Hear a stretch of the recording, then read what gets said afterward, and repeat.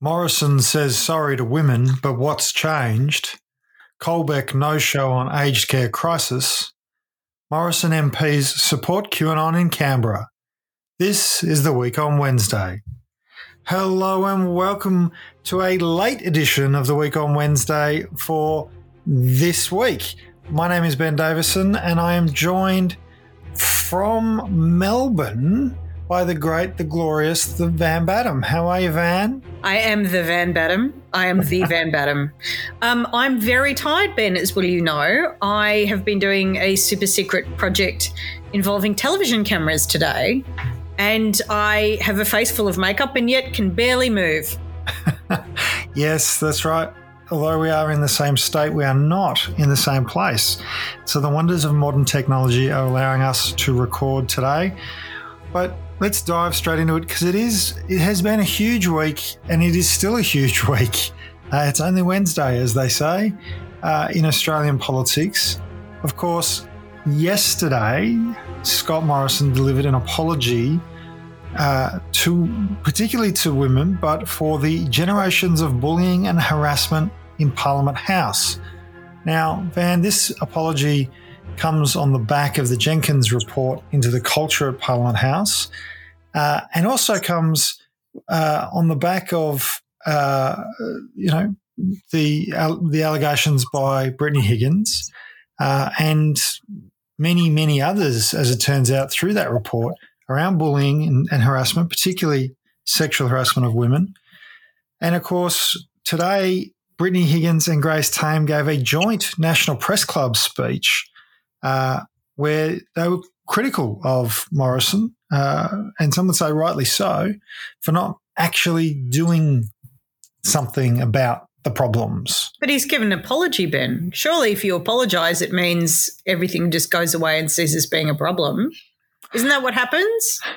I think that's what he'd like to have happen. Seriously, I mean, you just ask any rape survivor just how much an apology of institutional failure means, because just your trauma just goes away. You totally get your life back, just the nightmares stop, you recover your pre-rape behaviour. That's what happens if the Prime Minister apologises. It's all fine. And the crime of rape never happens again. Did you know? If the Prime Minister makes an apology, we don't actually have to do anything because we know those crimes will magically disappear. Because an apology is sort of like a magical spell, Ben. You just say it and then everything's fine. Well, it certainly seems like that's what he's hoping. He did today in parliamentary question time outline some of the spending on various programs, but it's, I think, important to note here, Van, that Brittany Higgins has made clear that the processes for staffers to even make a complaint is still very hard, that there are 28 recommendations of the Jenkins report that still need to be implemented. And, there has been nothing from the Morrison government to bring about paid domestic violence leave, no movement on removing the superannuation threshold. 200,000 Australian women are currently doing work for which they're paid, for which they receive no super, have no right to super. And, of course, the Respect at Work report recommended putting sexual harassment into OH&S laws, thus making it an employer responsibility, including Parliament as an employer. And, of course, Morrison hasn't done that either. So there's a lot that hasn't been done in this space. Yeah, well, I mean, this is the thing. What this government is really good at is pointing at budget allocations and pretending that's action. And yet we know from this government that they make budget allocations but don't actually spend the money. I mean, whether it's frontline services in domestic violence prevention or social violence prevention, or whether it's bushfire recovery, there's all kinds of the Great Barrier Reef restoration. Money gets allocated and then we're all supposed to go, oh, it's all right, they're spending money on it. But it's like, what does it actually look like? And what policy context does that exist in? And what's actually going to change? And what are the key performance indicators? How do we know that that money is actually leading to anything? And the Morrison government aren't really big on things leading to change. It's not really part of their act. And, feminists have been calling for decades for like a whole of government response to the problem of violence against women and things that need to change. Just, the paid domestic violence leave is a really important one. Like, it shouldn't be harder for women to get help than not to get help if they're in a situation that's vulnerable to violence. Like, you should be supported to take the measures that you can take, and there should be measures you're able to take to get yourself out of harm's way.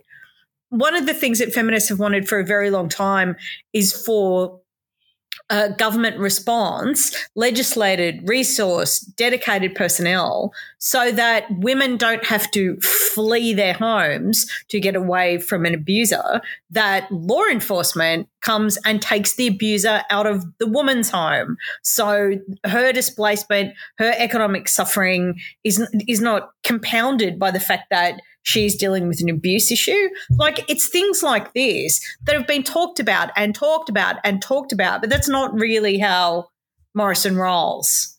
No. So he's made an apology. Well, good on him. Did his wife help him write it? Because we know that, Jenny has a way with these things, really. Like, she really has a way. Well, I'm so, like, this shouldn't be hard. Enough women have died for it to be uncontestable. There were recommendations from the Family Violence Report. Like, there are recommendations from the Jenkins Report. Like, we know that somebody in Parliament House, like, assaulted Julia Banks. We know that it was a member of Scott Morrison's own caucus room who did that, but we're not being told who it is. The Prime Minister is not taking action on that. We don't know. It's all behind closed doors. Nothing appears visible, and we just are where we are. It's really quite disturbing, isn't it?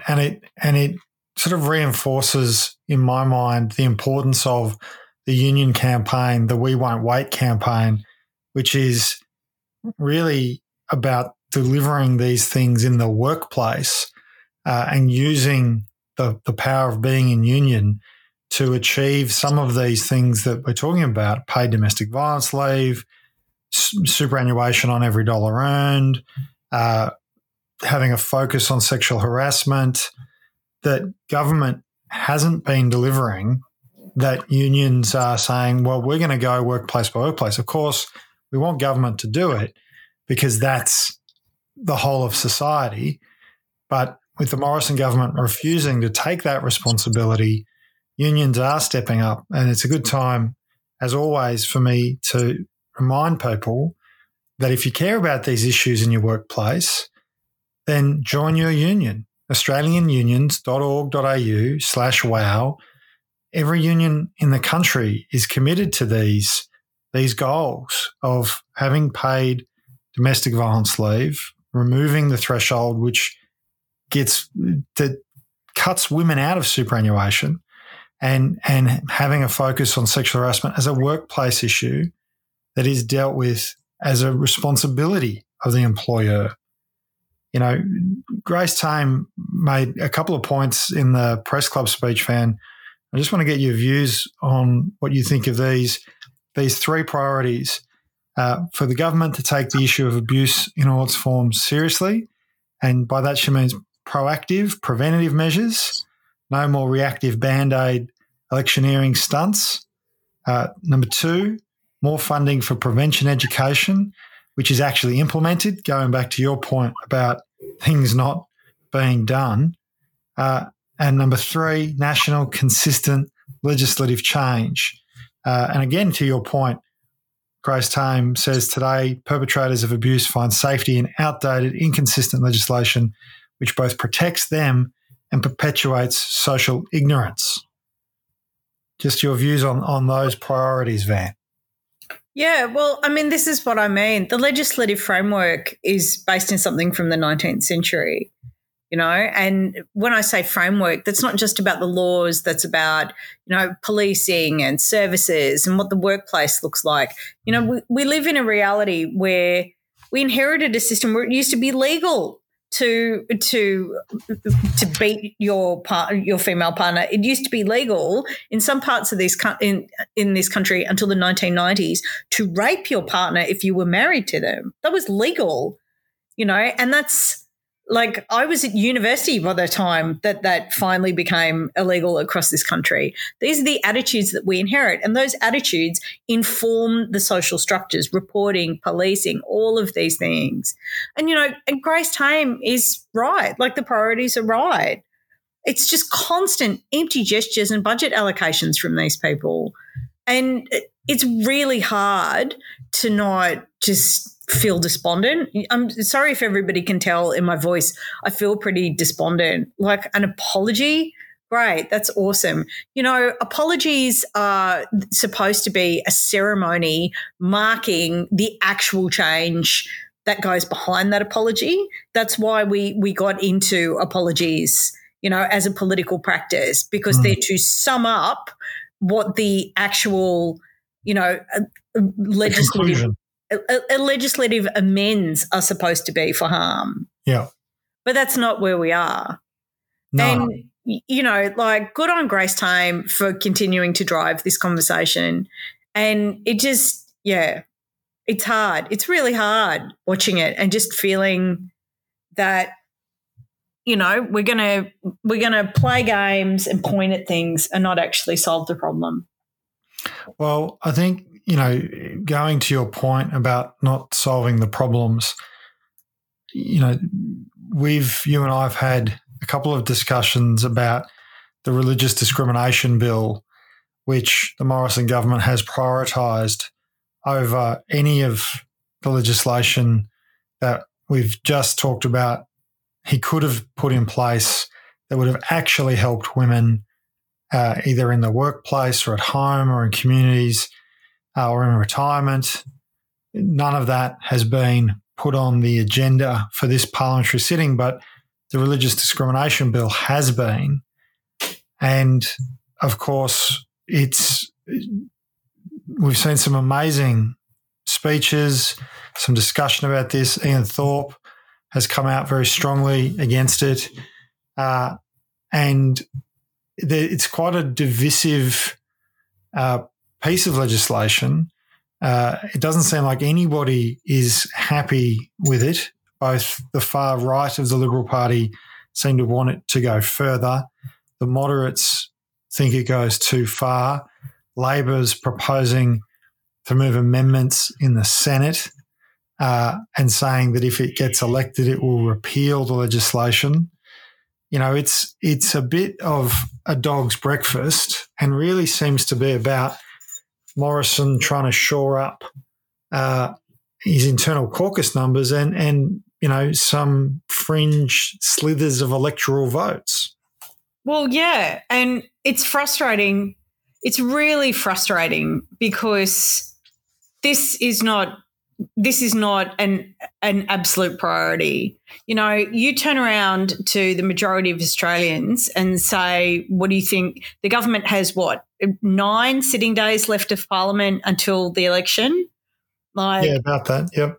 So what's a priority? I think overwhelmingly Australians would say, well, Scott Morrison did promise an independent commission against corruption, not a very strong one, and not one that would have the kind of powers that ICAC does in, for example, New South Wales. But that's a priority. There's a corruption problem. There's a transparency problem. We know that this is happening. Australians want action on this. Australians don't like billions of dollars being parcelled out to the donor mates of Scott Morrison without accountability or knowing who's getting what where.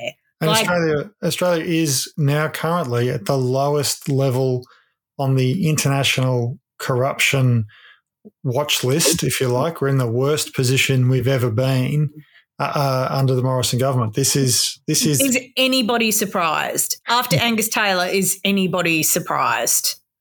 Again and again and again and again after Susan, like these constant, and there's no action taken by Morrison. There never is. constant fudging of the rules, these weird land grants, cash for car parks, sports rorts. It's ongoing. It's absolutely unacceptable. That report in New South Wales this week about how the majority of money that comes from poker machine taxes in New South Wales comes from Labor seats, but the majority of the money they bring in is spent in Liberal seats. Like 75% of it is spent in Liberal seats. It's literally reverse Robin Hooding is what's going on there. And the idea that this country, like a friend of mine did a lot of research a few years ago where she looked at Australia and Argentina as like comparable countries. You know, they're both settler colonial countries that had like various similar post-colonial phenomena. They're mineral and construction based, like all these similarities with the economy. And yet Australia was a rich, prosperous country and Argentina wasn't. It had terrible problems with endemic poverty and instability and leading to, political extremism and the rest of it. And the conclusion drawn by political scientists was that corruption meant that the culture of corruption in Argentina and developing corruption as a standard political practice meant that Argentina never developed strong internal markets and prosperity wasn't shared, and this ongoing sort of perpetuation of an unequal society occurred. Like I said, somebody else did this research. I can't speak authoritatively, but it's worth considering that the strength of this country was that we had developed a resilience to corruption that we are now losing. And I think if you turn around to particularly, Australians who've come from countries that don't have strong anti-corruption traditions, and there are plenty of them, like, is fighting corruption important to you? The answer is yes, because they've seen that, opportunities are not distributed fairly in a corrupt environment. So we're now in this situation where we're debating not, the need to take a stand against corruption and to have transparency and anti-corruption measures in place. We're not prioritising this enormous social campaign for action for the survivors of sexual violence and other forms of violence against women. We're having a discussion about religious discrimination, which I understand. Like, I do fundamentally understand that there is an issue that has to be resolved around issues of speech because of Israel Folau and, where is the line? There's a discussion that needs to be had about where is the line around expressing, a statement of faith and impinging on somebody else's right to go through society without having harm wielded against them through speech or anything else. That's an important discussion to have. Is it our most important discussion at the moment? No, it's not pressing. And yet we're in this situation that rather than have a discussion about how to accommodate everybody's rights simultaneously and determining what the line of acceptable discourse and behaviour is, we're having a discussion that essentially gets down to, can Christian colleges expel trans students? That's sort of where this has ended up. And it is insulting, ridiculous, harmful, threatening, and just really hostile. It's hostile. It's hostile legislation that scapegoats one of the most vulnerable groups within the community. Is that where we're at in Australia? All these years of progress. Every time you take a referendum to the Australian people going, should we be a bit more fair? The Australian people go, yeah, we should be more fair. Right? Yeah. That's a cultural virtue here. They're almost the only referendums that do succeed. They're the ones where we say, should we ban the Communist Party? No, actually we shouldn't, because that would be unfair. Should we enfranchise First Nations Australians with a vote? Well, yeah, we should. Should we make it possible for Ben's parents to get married? They have been together 25 years and would like to. Yes, let's have that vote. All right, so that's where we are as a nation. Like, Australians love fairness. You have never met a people so absolutely obsessed with the notion of things being fair in, geopolitical terms. And yet we have a government who's like, you know what? We should make things a little less fair, but using the language of fairness and freedom and anti-discrimination to pose something that's quite discriminatory. And it's like, it is totally fine. And I'm a religious person, but I'm a white Western religious person who is a Roman Catholic. Like, we haven't been persecuted in this country for a while. We were in the past. I'm sure there are families that bear the inherited trauma of back in the day when Catholics weren't allowed to apply for jobs and they didn't used to build schools or hospitals in Catholic areas, and there was systemic discrimination against Catholics. But it's over. Like, we're not an oppressed class here anymore. That's not a thing that's happening. I do understand that there are like faith communities within Australia who have become targets of religious intolerance, which is actually what you do because there are very strict laws against racism. Like, I think we all know that the targeting of ethnic minorities in this country is often done through a veil of attacking their religions. And I think we've all seen a bit of police profiling, perhaps, in that particular context. I think we've seen it. And I think we know that some ancient hatreds take a long time to die, and they do affect faith communities in this country. That's true. But legislating religious freedom is not about a license to bully trans children.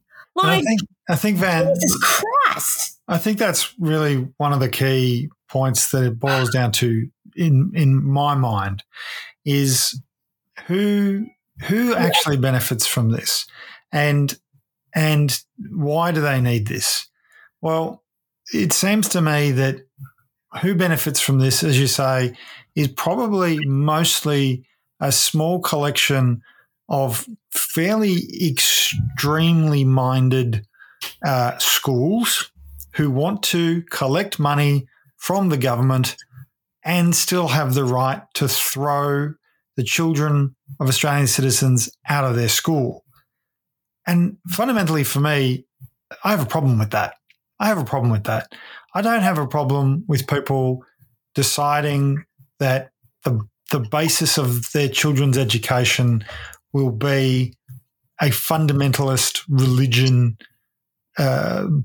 tenet. Like that's what they want to do. I do have issue across the board, by the way, with the idea that that school can take money from the general pool of taxpayers, our Commonwealth, and then decide to discriminate against members of the Commonwealth on the basis of who they are. Fundamentally, I have a problem with that. I've said that before on this show. I think it's wrong for us to do that. And we know they want to do it because we saw this at City Point, that religious school in Queensland, wanting everybody to sign a contract that essentially said that being LGBTQIA was the same as bestiality. I'm not going to draw pictures to explain it to you. You're adults. You should be able to work out it's not. But and I'm saying that to the people who drafted that contract. I'm quite sure everybody who listens to this show is a reasonable human being.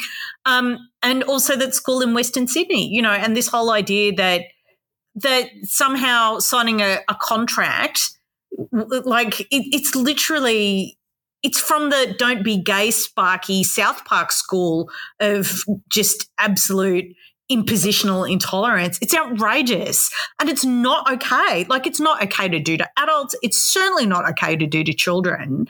And if your religion, and can I just say this as a person of faith, if your religion is best expressed through bullying trans children, I think you might need to maybe go back to the core texts because, I've spent a lot of time with the holy book of my religion, as Ben well knows, and I'm yet to see, the claim that bullying trans children is holy or gets you out of purgatory or leads to your salvation. Like, that's not a thing. It's not actually a thing. It's not a thing to anybody. You're quite right. And Van, Stephen Jones, who's the Labor MP from New South Wales, I think Throsby is his seat, he gave a really remarkable speech last night on this issue.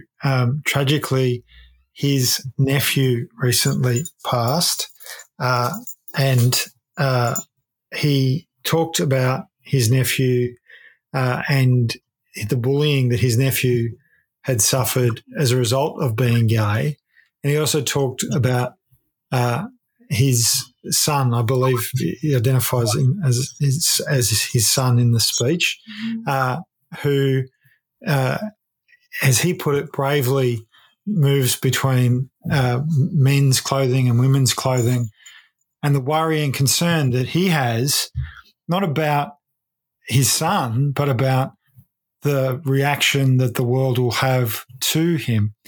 And it's a really beautiful speech. I put it on my public Facebook page if you want to see it, because it's a father going, I love my son for who he is, and I'm frightened of the world beyond our house. And I think one of the points that he made, he said it towards the end of the speech, he says, there'll be lots of people who, having heard me say all of this, will expect me now to say, dump the bill.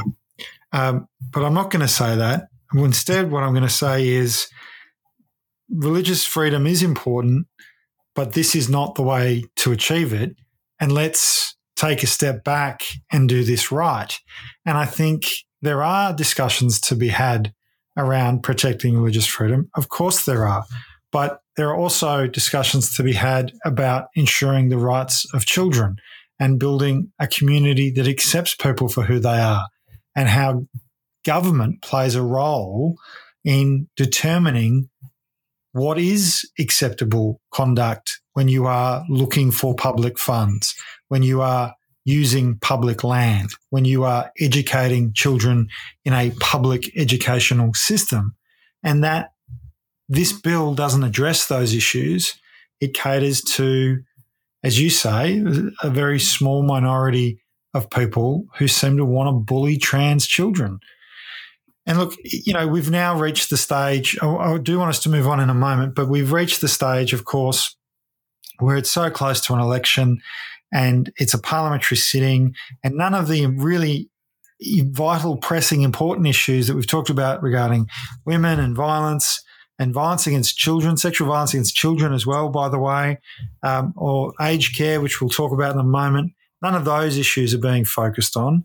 This is now a bill that has been described as having no friends, is now the subject of the Westminster parliamentary parlour games that take place, where people say they'll vote for it in the lower house but against it in the upper house, or move amendments to try and get government senators to cross the floor, or test numbers to try and knock off the worst bits and pledge to repeal it or change it again if elected, and all of the things that people, I think quite rightly in this country, have had a gutful when it comes to politics, are now going to happen today, possibly into tomorrow. And at some point, some version of a bill that has no friends will become law in Australia, possibly only for a few months, and possibly with a delayed start date. That means it may well be repealed before it becomes enforceable, but still it has chewed up far too much time, energy, effort, and pain and trauma for many, many people. Oh, it's, friends of mine have contacted me who are like, what is this going to mean for me? What is this going to mean for my children? And it's just like, what can you say? It's like there are some dinosaurs, like fire-breathing, blood-vomiting, awful, smelly dinosaurs who lurk about the Liberal Party and their various fundraisers, who are the kind of people who issue contracts to children don't be gay, Sparky. Like they lurk around. They, are a sliver of votes. They're a bigger sliver of influence. They wield disproportional control, and they're motivated by bigotry and hate. And that's the reason why this is even a thing.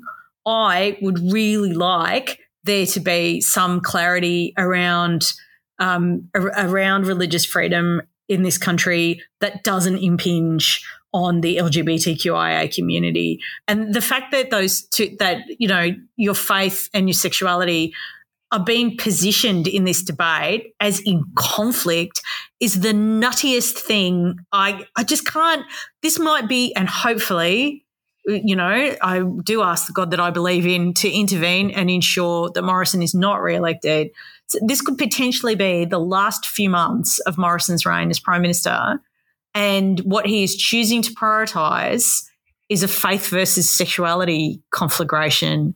And I'm just like, and faith versus gender identity. And it's just like, it's almost unbelievable. If we weren't living through it, you'd almost say that it was too nutty to be a work of fiction.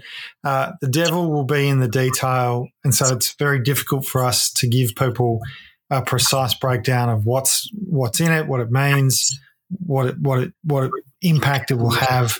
As I say, there are so many permutations now that it's in the kind of parliamentary parlour games phase that I apologise to those of you who've tuned in hoping to hear a detailed breakdown. But we just don't know. And we're now in the phase where it goes to the Senate.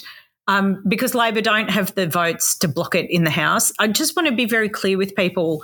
The same parliamentary majority that makes Scott Morrison the Prime Minister, which is the majority of seats are held by the Liberal Party, mean that Labor are in the minority and they cannot block anything. Even with all the crossbenchers, they can't stop bills from getting through the House. That's not how the numbers work. There are different numbers in the Senate, but as we know, the Senate is just the land of chaos and fire. And we can't give you any more clarity on the bill because Labor are pursuing amendments to gut the hate from the bill, but how Jackie Lambie, Central Alliance and One Nation and the Greens are going to impact on that process, who knows? Who knows? We don't even know how some of the government's own senators will vote, and we'll touch on that in a moment because, Van, I do want to talk about one of the issues that, in my view, should have been a focus for the Morrison government this week, and that is the crisis in aged care. We've seen the Australian Nursing and Midwifery Federation, that's the union for nurses. We've seen the Health Services Union, the Australian Services Union, the United Workers Union, the ACTU, that's Australian unions, all talking about the crisis in aged care. We're seeing the nurses in New South Wales will be taking protected industrial action next week because of the workload and the stress load that they're facing in the New South Wales health system. But in the aged care system, now finally the Morrison government has agreed to pony up 1,500 Australian Defence Force personnel to help. The nurses made this point, and I think it's very stark. In the time it's taken between the Morrison government providing these personnel and when the unions and providers together both first asked for them, 500 people have died in our aged care system. That is an appalling and atrocious abrogation of responsibility by, firstly, the minister and secondly, the government more broadly. And you would think on that basis the minister would have already resigned. He has not. He has not resigned. Richard Colbeck, the aged care minister, not only has not resigned, he has not been aged care minister and cricket fan. He, of course, famously, as you say, Van, went to the cricket instead of turning up to a committee hearing. Morrison was asked this question today, I believe it was, or possibly last week. And what's come out from this question was he was basically said, do you think Colbeck should have gone? He said he has appeared, as you know, at that hearing on many, many occasions. This has been fact-checked by the ABC, who found that Colbeck has only shown up to 2 of the 55 hearings that have been held by this committee on the issue of the COVID-19 response. Now, I mean, many can have different interpretations, but I'm pretty sure you don't get one appearance for every many in the sentence. It is outrageous. He should be sacked. He hasn't been sacked. And frankly, Morrison is now defending him rather than sacking him. Wow. Van, where do we go in aged care from here? 2 meetings out of 55. Now, I just want everyone to consider, if you were rostered on for 55 shifts and only turned up to 2 of them, would you still have a job? Well, yeah. Well, imagine if you only turned up to 2 out of 55 performance reviews. That's essentially what Senate hearings are for ministers. They're tell us about your portfolio. We have questions about what you've been doing. You have to answer those as part of our democratic system. And the bloke's turned up twice. Oh, it's just so awful. And every time I spoke to a friend who has a mother in aged care this morning, and obviously your stepmother is in aged care, and I think more Australians than the Prime Minister could even imagine. It's this failure of the Liberals to comprehend or care. Is it comprehension? Is it care? Why not both? That things that affect individuals also affect the people around them. Yeah. They seem to think that, and we had this sort of veiled language around the let it rip coronavirus response, this sort of attitude that, there are people who've they've done their time and, they're expendable. They're expendable to the market. I mean, there were columns published in newspapers about my dad's had his time and, he'd be more than happy to die if it meant that the market could continue, kind of thing. And most people are not emotion-free psychopaths and, who are willing to execute their father on the altar of market capitalism. That's not a very common position, actually. Yeah. One would describe it as an extremist minority, in fact. But also they don't seem to understand that entire families and communities are arranged around the care of elders. And what happens to your stepmother affects you, even though she's your stepmother, she's one of your parents, and that also affects me, and that affects the people we interact with, because there are complex intersectional personal relationships around that care experience. And the idea that I'm sorry, I'm speaking over you. It's okay. It also impacts our capacity to interact in the workforce, right? Like all of the conversation since sort of Christmas has been workforce capacity and what are we going to do around workforce. And, well, our capacity, even yours and mine, in the kind of, really flexible environment that you and I have, for which we're very grateful, we still have to consider what the issues our parents and step-parents face when it comes to this stuff. So there are knock-on effects. And I want to highlight something else that's come out that, again, the unions have really brought this to my attention. It was in The Guardian that Morrison commissioned the National Skills Commissioner in March of last year to look at the workforce issues around skills and capacity in aged care and disability, partly at that stage because we all thought coronavirus was sort of coming to an end and now was a good time, but also broadly what we had learnt about the impact in aged care from something like a pandemic. That report hasn't been released. Morrison's effectively hiding it. And when you look at the fact that we've had now that report, an Aged Care Royal Commission, he's also said there'll now be some other inquiry into aged care. Like, we know the problems and what they are. We just lack a government that cares enough to fix them. Seems to be the situation.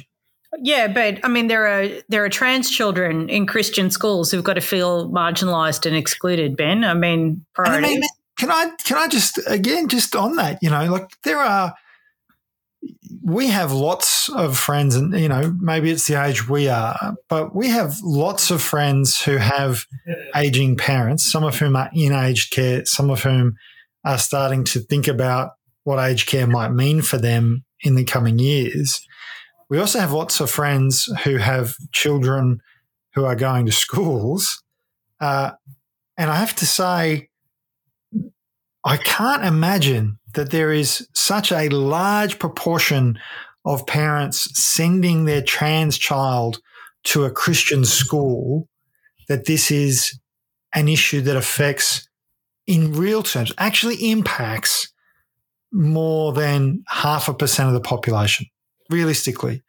Whereas in aged care, you've got, I would say, you would have to think that half of Australian households have somebody in or about to go into or has been in aged care. Like, it just, the kind of focus on the minutiae versus the macro is mind-boggling. But we have been saying to people, if you have questions about Australian politics, send them to us, and we'll try to get through all of them by the election. But, you know, a lot of the questions I get are just like, why are things so awful? And it's like, well, I mean, the Liberal Party win elections because they spend a lot of money. They hire very expensive consultants. They run a lot of advertising. They use all kinds of social media properties that cost money in order to promote their brand. They don't have as many people on the ground as the Labor Party do. They don't have the people power, but they have the financial power. And if you're trying to work out why on earth would a government prioritise this in, you know, the protecting the privileged bigotry of a couple of Christian academies to, you know, marginalised children, when there are hundreds of thousands of Australian families with parents in aged care tearing their hair out in fear and frustration about what's going on? Well, the answer is that there are really powerful donor groups that are based around certain special interests, whether it's, you know, prosecuting religious bigotry or anything else, or fossil fuels or any number of things.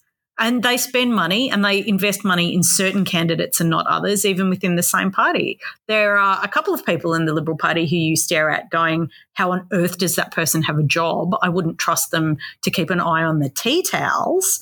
And the answer is that they are really successful fundraisers who draw lots of money from various special interest groups towards them, and who will pursue the agenda of those special interest groups at the expense of the population if the Liberal Party get elected. That's where we are. That's reality. It's certainly an interesting kind of lens to put over this, isn't it? Because Richard Colbeck, you know, I can't think of a metric by which you would say he's a successful minister or that his portfolio is thriving.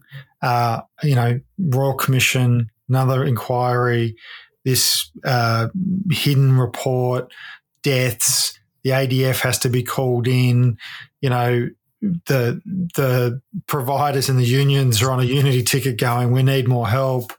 As you say, people tearing their hair out. I mean, what does it take to be sacked by Scott Morrison? You've got to, obviously, you know, I think probably the first thing is you've got to not raise enough money. That's probably what I mean, I don't know if there's a limit. I don't think there's anything you can do to get sacked by Scott Morrison. I think we've heard enough allegations over the past 12 months. And as somebody from my generation, like I'm 47, I admit to that in public, like I still, my head keeps going back to the Mick Young affair. Mick Young was an incredibly successful and high-achieving member of the Labor cabinet during the Hawke era, who was made to stand aside while it was investigated whether his wife had properly declared a Paddington bear that she'd bought from a toy shop in England and brought back through Australia in a suitcase, had it been properly declared. This was a massive scandal when I was a kid, the Paddington bear affair. And it just seems almost quaint now. Like, remember when we had standards, Doris? That was hilarious. And I'm just like, Richard Colbeck went to the cricket. 500 people have died in aged care since the government failed to respond to requests for the Centre for Help. They have been warned and warned and warned. I did an interview for the ABC last week, and there were more than 20,000 cases of coronavirus across the aged care system. It will be worse by today because we know that these numbers just go up. Like, there more than half the deaths overnight in Queensland before on Thursday night, and the figures on Thursday night, more than half of them were in aged care. Like, there is an absolute clear and present problem and danger, but that's not That's not the priority. But This is the thing. Politics is all about opportunities and windows. And I want people to understand this as well. Why are some bills put up and why are others not put up? I mean, we can say Australia needs all these things like an anti-corruption commission, all we like, but and the government can promise it and then just decide they don't have enough time to get it on the schedule, which is exactly what Michaelia Cash said this week. Not enough time to fight corruption, just not enough time. Well, Van, I want us to move on because there are other, I think, quite pressing dangers as well. And on that kind of topic about what does it take to be sacked by the Morrison government, one of the things that I know you know a lot about and people might be scratching their heads going, what's going on, is that there are Morrison government members supporting QAnon and anti-vaxxer protests in Canberra right now as we speak. The Morrison government senator from Queensland, Jared Rennick, addressed the QAnon and anti-vax protesters, promised he was working on keeping children unvaccinated. George Christensen, the Morrison government MP from Queensland, has filmed himself at the rallies. Craig Kelly, former Liberal and former member of the Morrison government, now, of course, infamously in bed with Clive Palmer, signed unvaccinated protesters into Parliament, including a woman who claimed that Scott Morrison will be sent to the gallows. I mean, this is a government that doesn't have control of its own party and frankly can't really claim to be governing, can it? I mean, and its defence is always, he's entitled to his opinion. It's like, aren't you the government? Aren't we in a public health emergency? Aren't we all supposed to be taking consistent and solid advice, and conforming to it in the interest of, collective health and well-being? I was quite sure that was the message, except that there are these carve-outs for George Christensen, Alex Antic and Gerald Rennick, and it's just disgusting. It's just absolutely disgusting. The idea that unvaccinated people were signed into Parliament House by And can I just say on that, because I don't know if you're aware of this or not, but Zali Steggall had to sign Brittany Higgins into Parliament House so she could attend the apology that Morrison gave yesterday, and there was some kerfuffle around her vaccination status. It turned out she was vaccinated and there ended up being no particular problem. But Zali Steggall's come out and gone, hang on a minute, there's a double standard here. Craig Kelly is signing unvaccinated protesters into Parliament. We've seen the repercussions of that sort of behaviour in other places, and yet here is someone to whom the Prime Minister mentions by name in his apology who struggled to get into Parliament despite having worked there in the past. There's a bit of Morrison letting this go, not just failing to rein it in, but actually turning a bit of a blind eye, as though giving a bit of a wink and a nod to this kind of behaviour by his MPs to appeal to these people to try and win their votes, isn't there? Yep, because politics and electoral victories are not made from mass positions. They're made from thin slices. People have different trigger issues. And, for the summer brats going on in Canberra, that trigger issue is, they're convinced that 5G tower lizard people, Bill Gates clones who, imprison children under the streets of Melbourne by the hundreds of thousands to answer to their death lord, the great Satan Hillary Clinton and the rest of it. That those people in our, universal enfranchisement system where everybody votes and everybody has preference power, those preferences Scott Morrison wants to flow to him. Of course he does. But, they should be taking action against these people because they should be disabusing these people of the propaganda notions that they have consumed. This is what makes me so angry. So these people think that black is white and up is down because they want to believe it, and there's somebody on the internet, sometimes it's a group of nameless fascists in Germany, sometimes it's, the Russians or corporations or Steve Bannon or all kinds of different people are more than happy to pump them full of propaganda to tell them what they want is true when it is not. Scott Morrison hasn't taken action against that. They are more worried about mean tweets against Peter, I am a cream puff Dutton, than they are about actual malignant neo-fascist propaganda that is telling people that things are true that are not true. They should be disabusing people of those notions and demobilising these protests. And then if they can earn these people's votes through character integrity and, political performance and ideology, great. But that's not what's going on. You have a group of people who have been whipped up into a frenzy by a totally unregulated social media sector and consuming propaganda like it's crack for rats, and now having a street party in Canberra causing real disruption to people.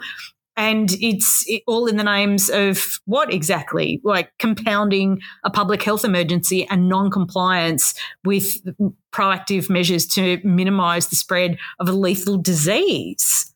Dear God, it has. I know people listen to this show because, Ben and I, try to explain this stuff and put it in context, and we always try to end on a good news note. Today, I'm just really despondent. I've just had enough of the Morrison government. I am exhausted in just revisiting the same ineptitude, incapacity, unwillingness, cowardice, the sheer cowardice of not standing up to an absolute A-grade nitwit like Craig Kelly. If you are a coward in front of Craig Kelly, my God. Well, it does raise in my mind the question of how can Scott Morrison and Peter Dutton go to the Australian public talking about the threat of China and the threat of Russia, and you can't trust Labor on defending the country when they can't even defend Parliament from Craig Kelly. They can't stand up to Craig Kelly. Labor government won the Second World War, mate. That's right. That's right. Labor government won the Second World War. Won the Second World War. Maybe go hide in one of your muscle cars, mate. Maybe do that. It's been described by obviously talking to people in Canberra this week. One person described it to me as QAnon on spring break. That they're people cruising around in cars, flying flags out the windows, beeping their horns in support of each other, people drinking in the streets, people bailing people up, just a very not the most unsafe environment. They said, look, it's not the most unsafe environment that I've ever been in. Certainly there's an edge to it at times, but it feels very much like spring break for QAnon. And frankly, there's a lot of drunk people on the streets, particularly in the afternoons. Ben, you mentioned ending on a good news story, and I have to say our supporters and our listeners have said to me how much they enjoy the good news stories. So we are going to do that. And I want to give a shout out to everybody who has been supporting the Week on Wednesday. Huge amount of support through our Buy Me a Coffee page, buymeacoffee.com/weekonwednesday. You can check that out. But this is normally we do an environmental good news story. This is a little bit environmental, but also just, I think, a really lovely story. And it's about 1 million flowers blooming. You want me to tell it? Yeah, I do want you to tell it. Absolutely. Tell the story, Ben. You can do the good news this week. Well, a farmer in Timmering, or two farmers in Timmering, have opened up their farm to visitors. This is Adam and Clara Whip, who normally harvest sunflowers for oil or cattle feed, depending on how much rain they've had and how much feed they have. This year, they have 1 million sunflowers blooming in Timmering. It's in northern Victoria. And instead of harvesting the flowers for oil or for cattle feed, they've decided to let people come to their farm and take photos with the sunflowers, and they've done it because they feel that people need a bit of sunlight and a bit of sunshine after all the lockdowns and the COVID restrictions and protections we've had. And so every day people are rocking up. It's a lovely story. It also speaks to the fact that those areas have had a lot of rain and the cattle are fed and they're able to do this. But I think it's just a lovely story of people in the community going out to take care of each other. So I'm going to basically end the show on that note, Van. I think that's a good news story. And what we'll do is I want to thank again everybody who's been supportive of the show, the supporters that we've got through Buy Me a Coffee. I'm going to read out our cadre supporters and then our Extending the Reach. If you do want to support the show, please feel free. It is always important to Van and I that we will keep the podcast free to download, free to listen to for everyone. All of the contributions go back into the show, usually for promotion. We do keep it pretty raw. We are working on improving the sound quality all the time, and I appreciate people's feedback on that. But to our cadre supporters, thank you so much. Leona Gibbons, Someone, at Lee Archer, Linda Cartwright, at Leanne Shingles, Louise Moran, Donna Chapman. I don't have Twitter. My name is Susan Myers, at Kerry Nash 20, Billy 3 McCabe, Cara and Will Robinson, Narissa Simon, at Cadigal, Lauren and Ash, Matthew Hadley, at Narunga Man, John Sharpen, Peter Barth, Aaron Rowlands, Louise Watson. So they're our cadre supporters. We really appreciate the contribution that you're making every month. Do you want me to do Extending the Reach? That'd be great. Beck Cody, Tracy Lucas, Belinda Bravo, Sandy Honan, Gail Vest, Greg Mart, Trainer, Amy Fawcett, not on Twitter, wise, not wise, Sarah and Kay Tui, Bo Sullivan, Elaine and Andrew, Ivor Spillett, Jennifer Berkeley, Andrew Bryan, Tamara James, Peter O.C., Linda, Sam Hadid, Keir Patterson, Lizette Twizzle, Bunkum Basher, Katie Ward, Daniel Slevin, at The Real Neville Longbody, Sandy Baumgart, also known as at Not Sandy B, Melody Patterson, Renee McGee, Stuart Munn, Claire, Joe Lapino, Steph, Rachel Fitzpatrick, and Pauline Bate. It's actually one of my favourite bits of the show is reading out the names. I'm like, oh, hi, everyone. And, of course, Van, these are the people who are making that extra contribution every month. Cadre supporters are making a $20 a month contribution. Extending the Reach supporters are making a $10 a month contribution. We have lots of people who make $5 a month contributions and some people who just make once-off contributions. And, of course, we appreciate you as well. I try and get to every comment that people make on the supporter page. So please do know that we appreciate all of the support. It really, we love hearing too about people joining their union. Had some people contact me this week, Van, saying they've become active, they've become a delegate. I had one person say they use our podcast to help equip them in their work as a delegate and how they talk to their fellow co-workers about political issues. That makes me absolutely overjoyed. I can't even tell you. That really makes me happy. That's cheered me up no end. That's really great news. All right, that's the week on Wednesday. Don't forget to like, share, comment.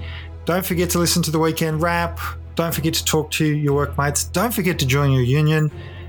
And we will see you again next Wednesday. And I have news. Oh, yes. I will be appearing at Adelaide Writers Week, and Ben is coming with me, which will be great, to talk about my book, QAnon and On. I also have an event coming up in Canberra, which I will advertise on my public Facebook page and the Week on Wednesday page to also talk about the kind of conspiracy cult madness that we're seeing there. That's very exciting. And I am doing my interesting super secret TV thing is upcoming. But all the things about my book and public appearances, and Ben and I, that's what I had to say. Ben and I are doing an event for the Fabians, who are a progressive organisation that have existed for more than 100 years. Bernard Shaw was a founding member, and we are doing a talk from As the Week on Wednesday, talking about the workplace and insecurity. And for those of you who write to us going, I'd like to understand more about politics, we do recommend joining the Fabians. They're not party aligned. They are a talks and ideas discussion group that have existed for a really long time, that hold events all the time talking about political issues, and are a great place to start. Absolutely right. And that is the Week on Wednesday. Love you, Vanny.